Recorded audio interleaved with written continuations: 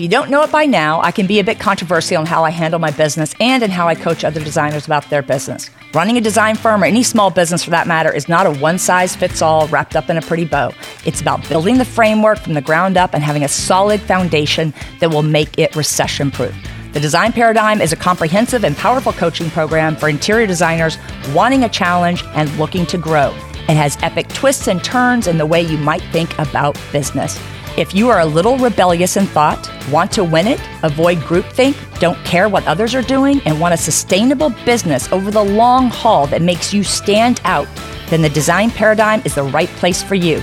We will be a partner in reimagining and refocusing your business from the ground up. Find out more at theinteriordesignparadigm.com. You have to help yourself first. No one is going to do it for you. And sometimes it requires going out of your way to figure it out, find the answers, ask for more, speak up, connect the dots, and no matter what, show up as the professional you want to be seen as. Welcome to the Damn Good Designer Podcast. Join hosts Cheryl and Liz, the visionary and integrator balancing all the moving parts of a full-service interior design firm.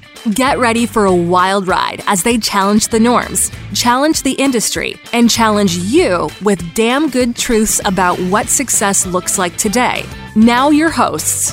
Hey everyone, we are so happy you are here today with our Damn Good Designer podcast. This topic today is going to be a little bit one of those things where sometimes I ruffle a feather or two, so you got to stick with me here, all right? Today might not be any different than normal, where I kind of maybe make you think about something a little bit, where sometimes you might go, I'm never listening to that again, you know, she's crazy or whatever, something like that. I just want to make sure that you stick with me till the end and give it a chance to really let us talk about this subject. And what I want to dive into talking about today is leveling up our professionalism as an industry.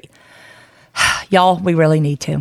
There are just some out there who do not know any different, and that's okay, and learning and all of that. But there are some, well, it's hurting all of us. It really is. And I would say that I think most of us love the industry. Maybe after a few years, you decide that it's not for you and you want to do something else. But I think that it's not a field where you're going to be making like $1 bazillion a year right off the bat or something like that. So I think that people have to love the industry to a certain degree. And I know I do. But I'm baffled sometimes by the level of professionalism exhibited by some designers and design firms. I really am. And this is a hot topic with me. And so I really want to share it with you guys. And I hope that some of this can resonate with you. And really, I don't care if you're small, new, old, changing careers, or been doing it 40 million years. It really doesn't matter, because you choose to be a professional. You choose how you show up. You choose how you run a business with integrity, no matter what. No matter if you're a part-timer, no matter if you are a mom at home with kids running around your feet or whatever, you can still be a professional. Okay, you don't have to be a full-time person to be professional. You do not have to have a firm and employees and all that to be professional. Being professional is a choice.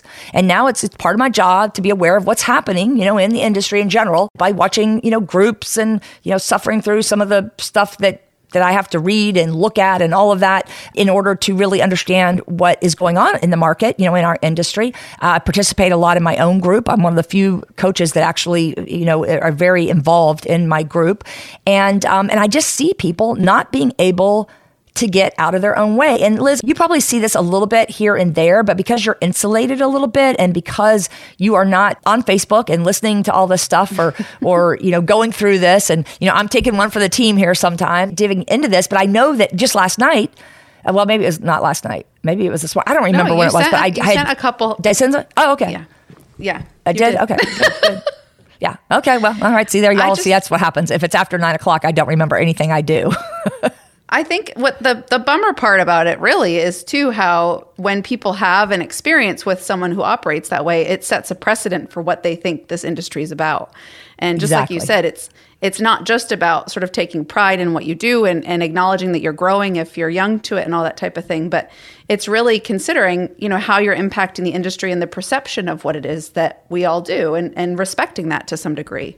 Right. I agree with that. And I think when the economy is strong, some of the best practices and professionalism get tossed out the window. You know, it's sort of a smug attitude of, business is booming and that sort of thing. And it's a little bit of arrogance I think, sneaks out even in the best of us. It's just a little bit of arrogance, a little bit of non-client centric sort of behavior and that sort of thing. But then when you get through a downturn or you're going into a downturn, then it's near impossible to correct this misperception and how you're being seen in the minds of others and your clientele and your customers and whatever, the audience that you have, whether they are referring you or they're visiting your website or walking into your shop or studio or whatever. It's difficult to recover when someone has that perception. The analogy, or not the analogy, but the saying that is, you only get one chance to make a first impression or whatever that is. Absolutely. I don't know. I can't remember it. It's something like that. So, that's the same sort of idea. So I want you to think carefully about what I'm saying here because it is the truth.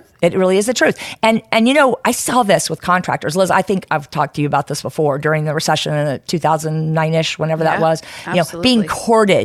Being courted by a few contractors who needed work, right? So before that, they couldn't give me the time of day and, you don't need a designer and, whatever to their clients or what have you. But then come a downturn, then those subs, even our beloved plumber who I've been working with for 20 years, was like, hey, Cheryl, you got any work for us? What's up, with what's happening, that kind of thing.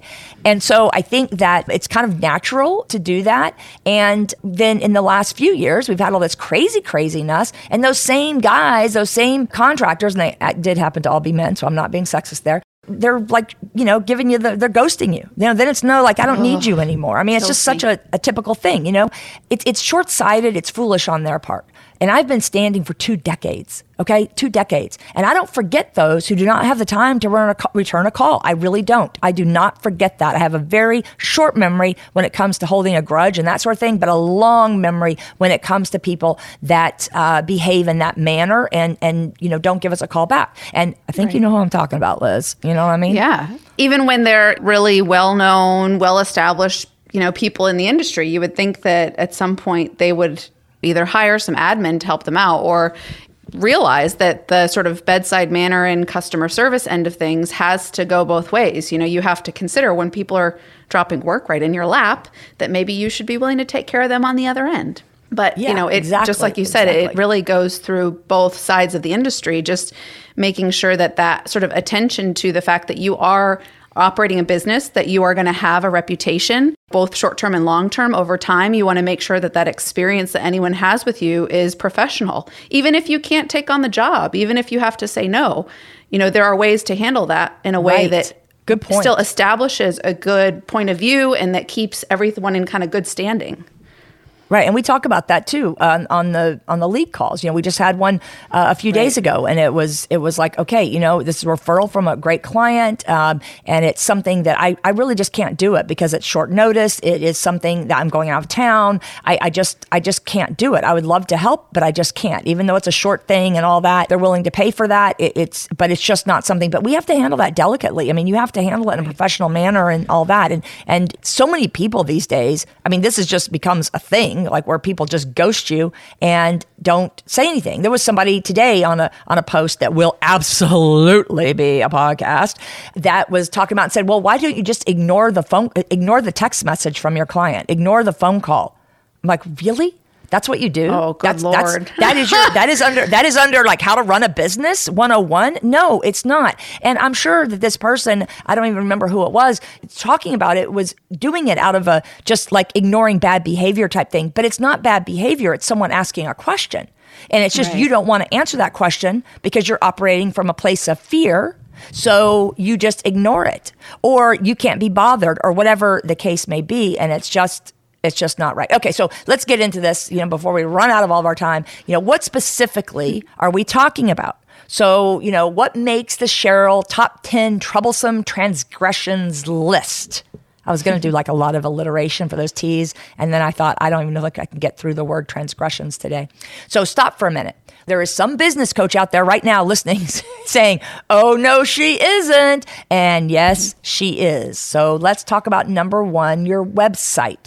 Websites with a multitude of grammar mistakes and, God forbid, oh my God forbid, misspelled words is a tragedy. It really is a tragedy. And believe me, they are out there. We're all probably have a few. We really do. We all have a few. You know, we're undergoing a website zhuzh right now on things. And I'm sure that if I went and looked at it, because I've written a lot of the copy at 2 a.m. when I've had a free moment, there's probably going to be a misspelled word or a typo or something once, maybe somewhere on the 50,000 pages we have. But there's not going to be many because we have spell check. And some, though, that I look at are riddled with easily fixed errors. And they don't say good things about you. They really don't. And mistakes happen to all of us, you know, especially when you're updating. Like right now, I mean, there could be something on the, you know, on our programmer's part that comes up wrong, and I have to look at it. And maybe I don't get to it right away, but we still launch. I get it. You know, that all that sort of thing happens. But there's no excuse for a website full of them. Spell check, Grammarly, all of this can help you with that. And websites don't have to be expensive, y'all. I know a lot of people do the DIY type website, which I think is fine. I really do. I don't see a problem with doing that. I mean, I'm going to spend my time in a more productive manner to actually, you know, for business development. But if you want to do that, I think it's fine. But you need somebody else to look at it and someone else to proof it, because there are things sometimes that you just don't see in your own, you know, writings. And but here's the deal. Here's the upshot of this. Don't advertise $150, $200, $250 per hour and then have a website full of mistakes. Hello, that is not looking good on you. It does not reflect well on your ability to manage your clients' needs either. And they see this. And people do subliminally understand and think this through. Oh, yeah. I mean, think about it. You just think about yourself. Think about when you go looking for someone to hire anyone for anything, any company, any restaurant. When you go looking for a company that you want to engage with to do work, you want to see something that inspires you, that excites you, that looks organized, that looks like it's a legit business, that has basic contact information easily available. Just really basic things that establish these people are operating. They understand what's going on. They know I have a little bit of time and I need to get in touch with them, and that they're going to make this easy for me so I can find the information I need. It shouldn't be that difficult, right? It's just such a precedent, like you said, for what is the service going to be like when you work with this company? Are they running by the seat of their pants trying to get stuff done and not really taking the time and care to what it is that they're presenting to make sure that it's right? It all coincides with that same mentality. Right. It telegraphs to people. And the thing is that your website is, the reason I start with that is, number one, because your website is your biggest referral source. Okay, it really is. Unless you're very small and you only take on exclusive projects, maybe a couple a year or whatever. If you have to scale, and remember, I'm a growth coach here. I'm a growth person, so I'm not trying to help people get smaller or whatever. So I'm always going to be thinking from that stance, because that's the way that I operate. But your website is, for anybody who wants to grow, your biggest referral source. It just is. Okay, so here's number 2. Okay, this is a big pet peeve. All right, it's a big pet peeve. Professional designers do not use other people's work in their portfolio, or honestly promote it anywhere in their business. They just don't. This is not the way to get ahead on false pretenses. You will be found out. You will be found out, and you cannot recover from that. You just can't. You cannot recover from such a marketing booby, okay? I mean, that is a big marketing booby, all right? And I don't like, personally, other people's photos in social media, as I think it's disingenuous at best and misleading really at worst, you know, but I know that that's controversial. I mean, it is. And Liz, I don't even know if you really pay that much attention to that, because you're probably just scrolling like a normal client would, you know, that kind of thing. And you're looking at it. In the past, for sure. Right. And it's okay if you want to do that. And it's okay to agree to disagree about this. But I see the value in posting your own and what inspires you from market or in a commercial setting, etc., but not other people's work. Okay? Because every time people do it, they bury if they source it. Okay, because there are some people that do not, especially newer designers who don't understand this or get it. And even if you bury it down at the bottom, I think it's disingenuous. If you really do want to post somebody else's work for a reason, then I would put that in a big way so that people don't, you know, misunderstand, because there's a lot of other ways to get that out there. But again, I know that this is controversial and some people do it. I'm not here to judge. I'm just giving you my, you know, honest opinions on it, you know, and I think you can show renderings of your design work too. Or how about taking a sad little MLS listing, you know, there's a lot of them out there, and remaking it and showing that. I mean, come on now, y'all. What is more likely to get you work, right, Liz? I mean, is that more likely to get us work? Or is it more likely that we're showing other people's work and then maybe it's not consistent with our work, or maybe it's not consistent with our skill or whatever? I think you're setting yourself up for a lot of potential damage really to your company too, if you start sort of promoting things that are really not genuine to what you're capable of or genuine to what your team is doing. I think it's one thing, like you said, to maybe share something inspiring from maybe a designer friend of yours who did something beautiful and you promote it properly on social media or something. But that's a very different situation than, essentially using your website, which, just as you said, is this resource that people are going to be using to vet you, to start this vetting process to determine if they want to hire you, and not making it totally clear what is and is not what you're doing. Well, wait a minute. Okay, so on a website, that's just absolutely plagiarism. But I'm really talking also, and that for sure is what I was talking about at the beginning, but I'm also talking about Instagram, Liz. And that's the thing, is that I think, because I know you're moving and grooving and all that, you probably wouldn't even notice necessarily, like a client might not, if it was not somebody's work. You might be scrolling through something and going, oh, wow, this is really great. This person really knows what they're doing. And then buried down there is something that disclaims that it's not their actual work. I just don't like it. I mean, on your website, it's just like, I mean, seriously. I mean, I can't even go there. That is a non-starter for me. There's so many creative ways to work around that. Again, if you really are interested in doing this and being serious about it, just like you said, find a listing and do something really beautiful in a 3D render, or, work up some beautiful, I don't know, storyboards or something like that, or pictures of your own home. Work through some spaces or do some of those one-room challenges. There's all sorts of opportunities to be able to do that sort of thing. And get just good content for, that too, obviously. Yeah, people are just lazy. Okay, so, and while we're on that subject, I would say number 3 is pros also don't use AI without disclaiming that's what it is. Just don't, okay? And yes, you may not realize it, but there are those right now who are doing this very second. I sent you some of this like 6 months ago, Liz. I'm like, oh my God, can you tell? And it wasn't even very good AI either, y'all. That's the thing. No. I'm like, seriously, if you're going to do it, then learn what you're doing and try to, make it look good. But I think, and this is sort of the theme that was in this thread today too, like operating from a place of fear, operating from a place of having to lie to people. Okay, I'm not going to lie to people. There may be times where we're not going to talk about this. We're not going to spill our guts or verbally vomit on a client about every single thing. I got this on sale for at the such and such for the such and such. I'm not going to get into all that. But if you have to resort to prevarication, what does that say about you and your integrity of your business? So that is just, I cannot deal with the AI thing being in your portfolio. I really can't. I don't even really like it on Instagram feeds either. And the same thing comes up all the time in like vendor feeds and things like that, or people that are trying to be influencers where it's this AI driven stuff. Okay, we're going to move on here.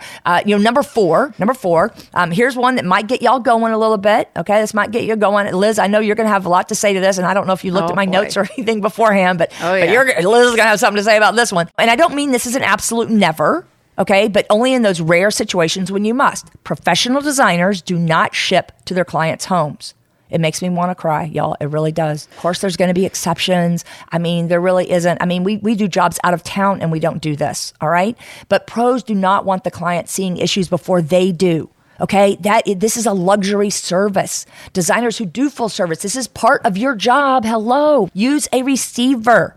Okay, use a receiver. Or you can do like we did in New Jersey, our New Jersey client, and we had it all shipped here, and then we put it on a truck, and we sent it to the client's house. And it was still, because it was New Jersey, less expensive doing that here and receiving it here and paying for someone to drive it there, who turned out to be our window treatment installer. So that really was like a 2-for-1. But it was less expensive for her to do it that way because New Jersey was expensive. So to me, piecemeal delivery is also a marketing fail if you can avoid it. There's like an extra part or piece or a small thing or an accessory or something you're getting after the fact or whatever, that's fine to do that. But to deliver everything piecemeal is not delivering a creative vision. It's just not. And if you deliver the vision, you won't be confused with the delivery driver. Okay? Come on now. All right, go ahead, Liz. Right. I know you want to talk about that one. I can't on this one just because there's so... anyone who has checked in anything for themselves, any sort of shipments or lamps, or it is a huge pain in the butt. And yes, of course, we take on that ownership when we're procuring product for our clients. And, there's a whole thing behind that because we're running a business, right? But there's no way we're going to send stuff like that to a client's home. Also, just trying to explain to them how important the check-in would be to make sure that you get what you need before you have to file a claim. Who knows if they're going to even remember what color or pattern or whatever it's supposed to be. I mean, you just what are we supposed to do? Send them all of our purchase orders or a booklet or something to know? I mean, how does this even work? Like, I can't wrap my mind around how even someone does it. But the worst part about it is that it is a marketing fail. I've decided, Liz, I am no longer going to be termed as like a business coach. I'm going to be called a marketing coach that knows how to run a business. Because so much of this, y'all, looks like business, but it's really marketing. It's really marketing. Right. It's business, right. You're but it's removing the marketing. Enjoyment from, you're removing any little ounce of enjoyment that this person's probably going to get out of the install.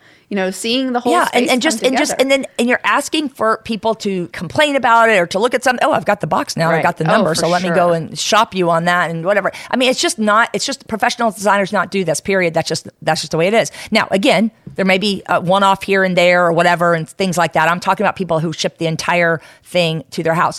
I mean, that may be a different kind of service. Maybe you call that something different, but I don't want that being confused with what I do and what most of the people that I know in the field do. So that's the way I feel about it. Okay, so what other transgressions are making my heart pound and my heart heavy? Because that one is really like the one that I think makes my Oura Ring like go crazy with the stress level on that. I got this really cool Oura Ring, and I'm telling you, it like gives me a stress report every day, and it's not always a good thing. But I recover well, it says. So anyway, back to what I'm talking about. Professional designers also collaborate when they need help. They don't fake it and make us all look bad as a result, because that's exactly what happens. And let me just tell you something. And Liz, I don't think I've talked to you about this, but I belong to a couple of cabinetry forums on Facebook.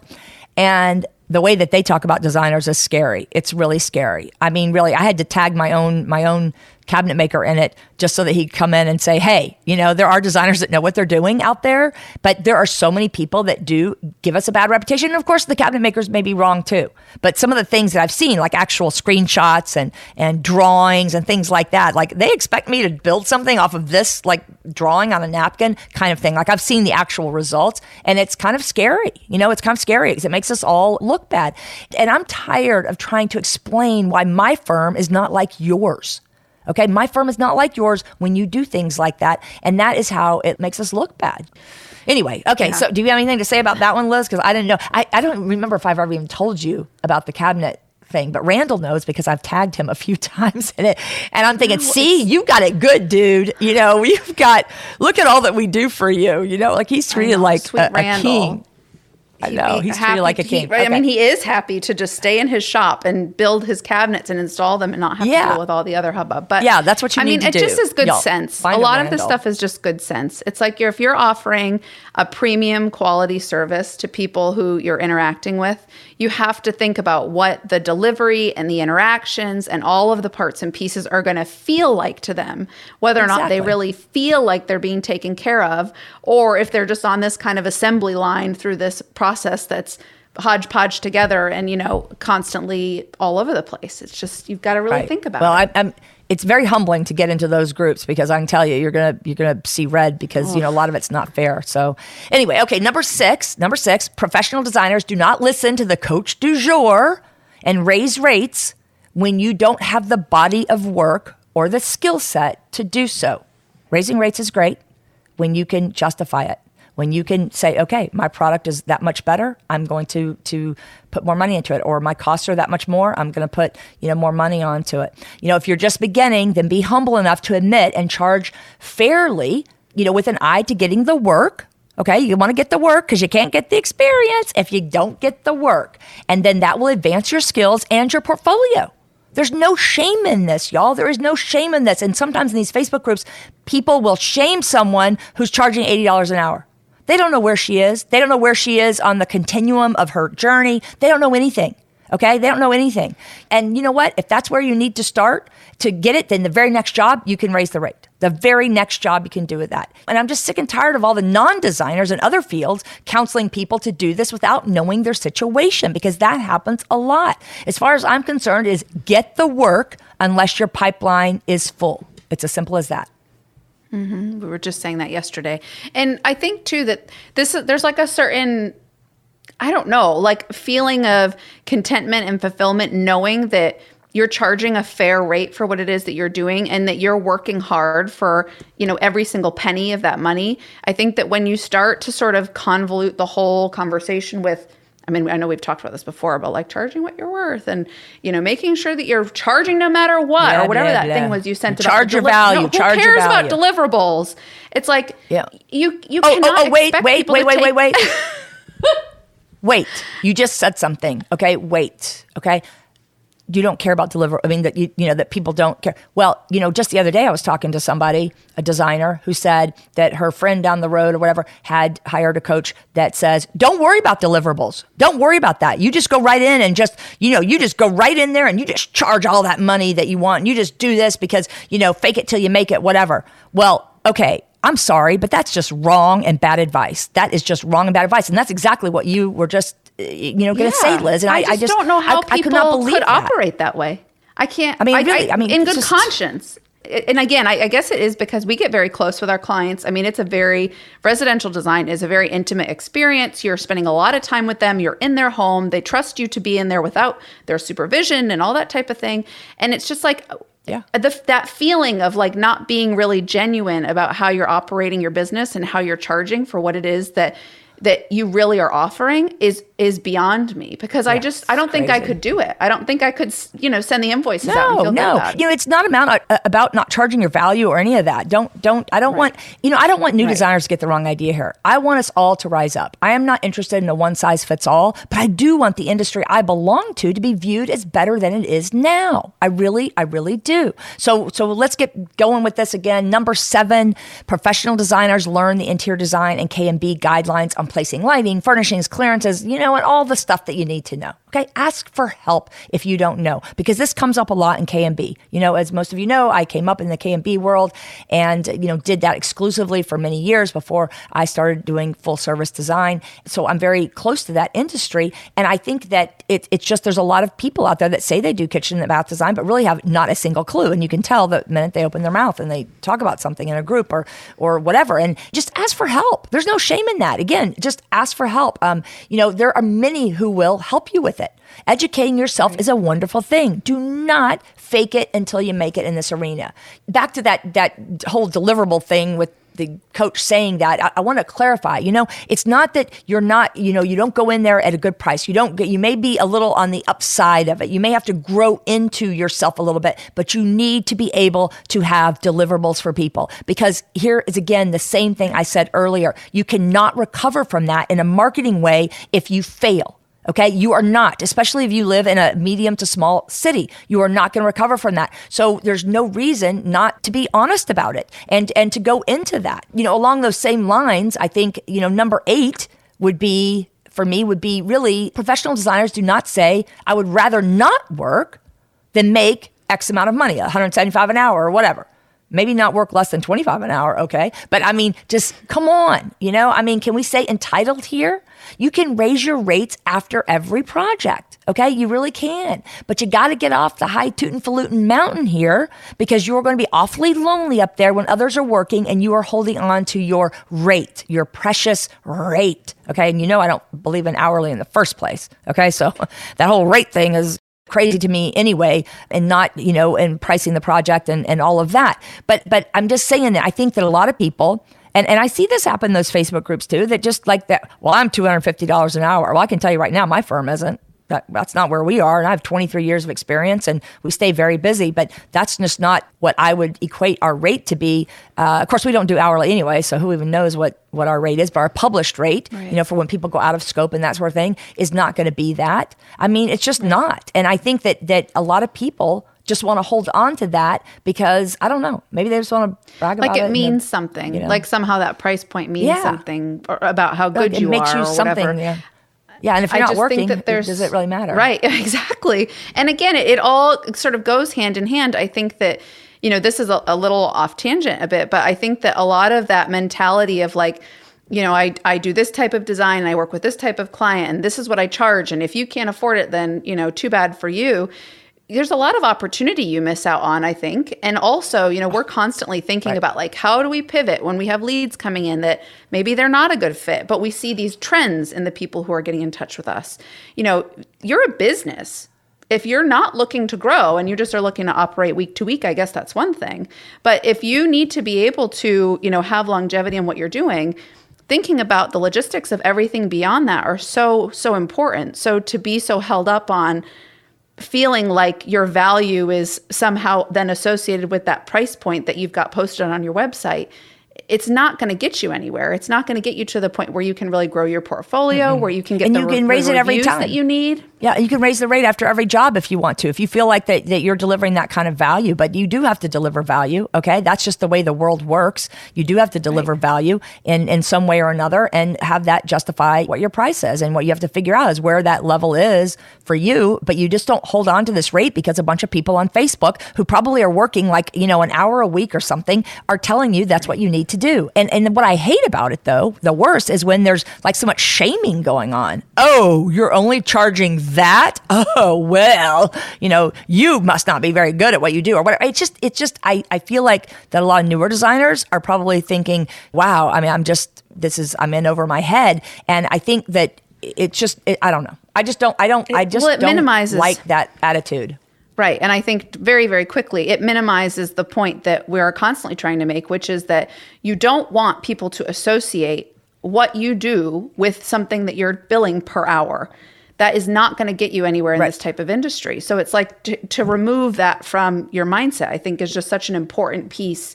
It's one thing to think about it internally and to be sure that you're not, spending too much time getting designs done. But from the perspective of a client, it's not a good way to approach things, period.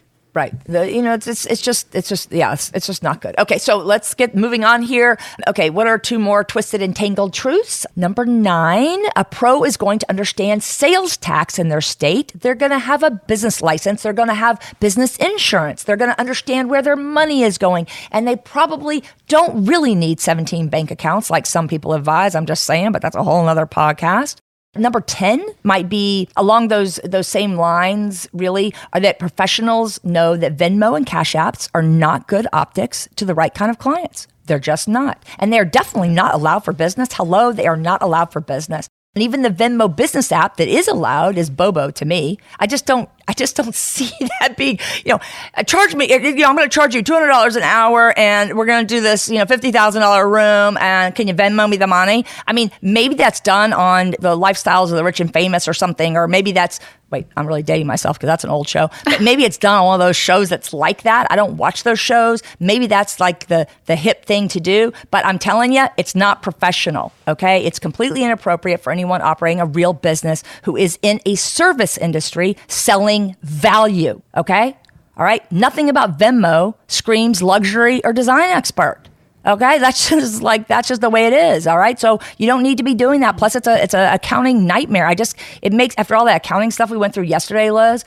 We were in accounting hell yesterday, and so I'm just telling you that is just like a recipe for disaster. You can't run an effective business that way. You just can't, unless you're just like, working part-time or something like that. And let me say this too, again, I want to emphasize this. You can be a part-time designer and be a professional all day long. It's a choice. You can be a stay-at-home mom with kids under your feet and still be a professional. Okay, it's about the choices you make, not how your life is set up.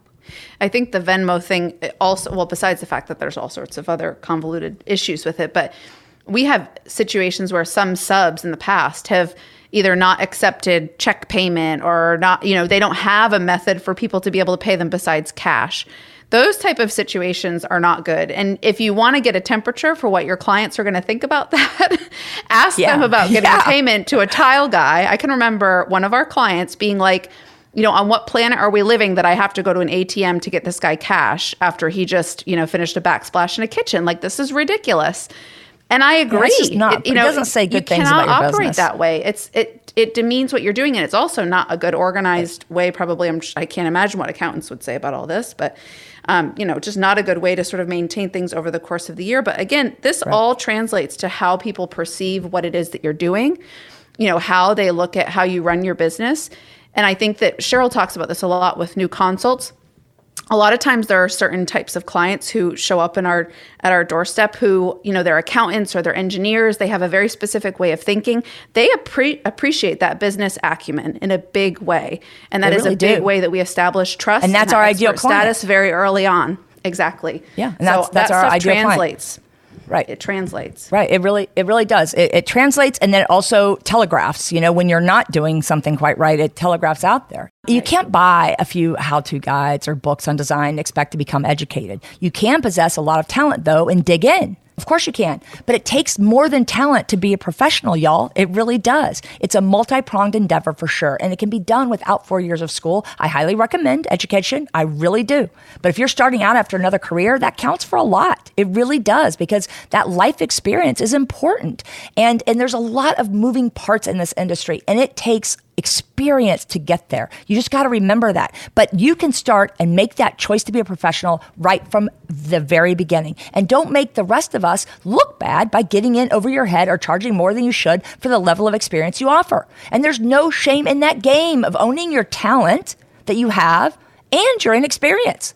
They can coexist. Honestly, they can. And there are clients who will understand this too if you're honest about it. There's probably clients that would be thrilled to get that talent, and that you may be a little inexperienced as long as you're open about it and honest about it. And you say, I know what I don't know, and that kind of thing. There's probably people out there that really would appreciate that. But if you get it over your head, you're making us all look bad for that, And there's so many resources today, the business groups, the mentors, coaches offering their brain at a bargain cost that, we didn't have in the past. A lot of self-study options, too. And going back to school, that would be tons of fun to me. And I think Liz, too. I think we both would love to go back to school if we didn't have to have gainful employment and all that kind of thing. I don't want to do it and all the other stuff, too. But none of this is enough. We all must put in the work and explore ways to build your creative mojo and the ins and outs of running a business. Make an intentional commitment to representing our industry as a professional, okay? And watch what happens for you. Watch how you will accelerate your growth when you make a choice to be a professional. These are just 10 of my top testy, whatever my T words are there. These are just some of the ones. There's others, obviously, but this is not 5-hour show and all that. But there's a lot of things that you can do to make yourself come across good. All right, Liz, before we wrap it up with the damn good truth, do you have anything else to say? Anything else? No, I think that it's just like you said, it's really, really good to keep in mind that you're projecting in every sort of sense of the way, from your website, how you follow up with new leads, how you deal with subs and contractors. Those are all things that are establishing a certain expectation in other people about you and how you work as a professional. That is the way that you build a business. It does not really, it's a lot of work, of course, but the real true sort of values behind it are very, very basic. It's just a matter of making sure that you hold yourself to them and being reflective when something doesn't go quite right, to address, maybe this is something that you need to figure out internally. And maybe it's not about everyone else who's around you.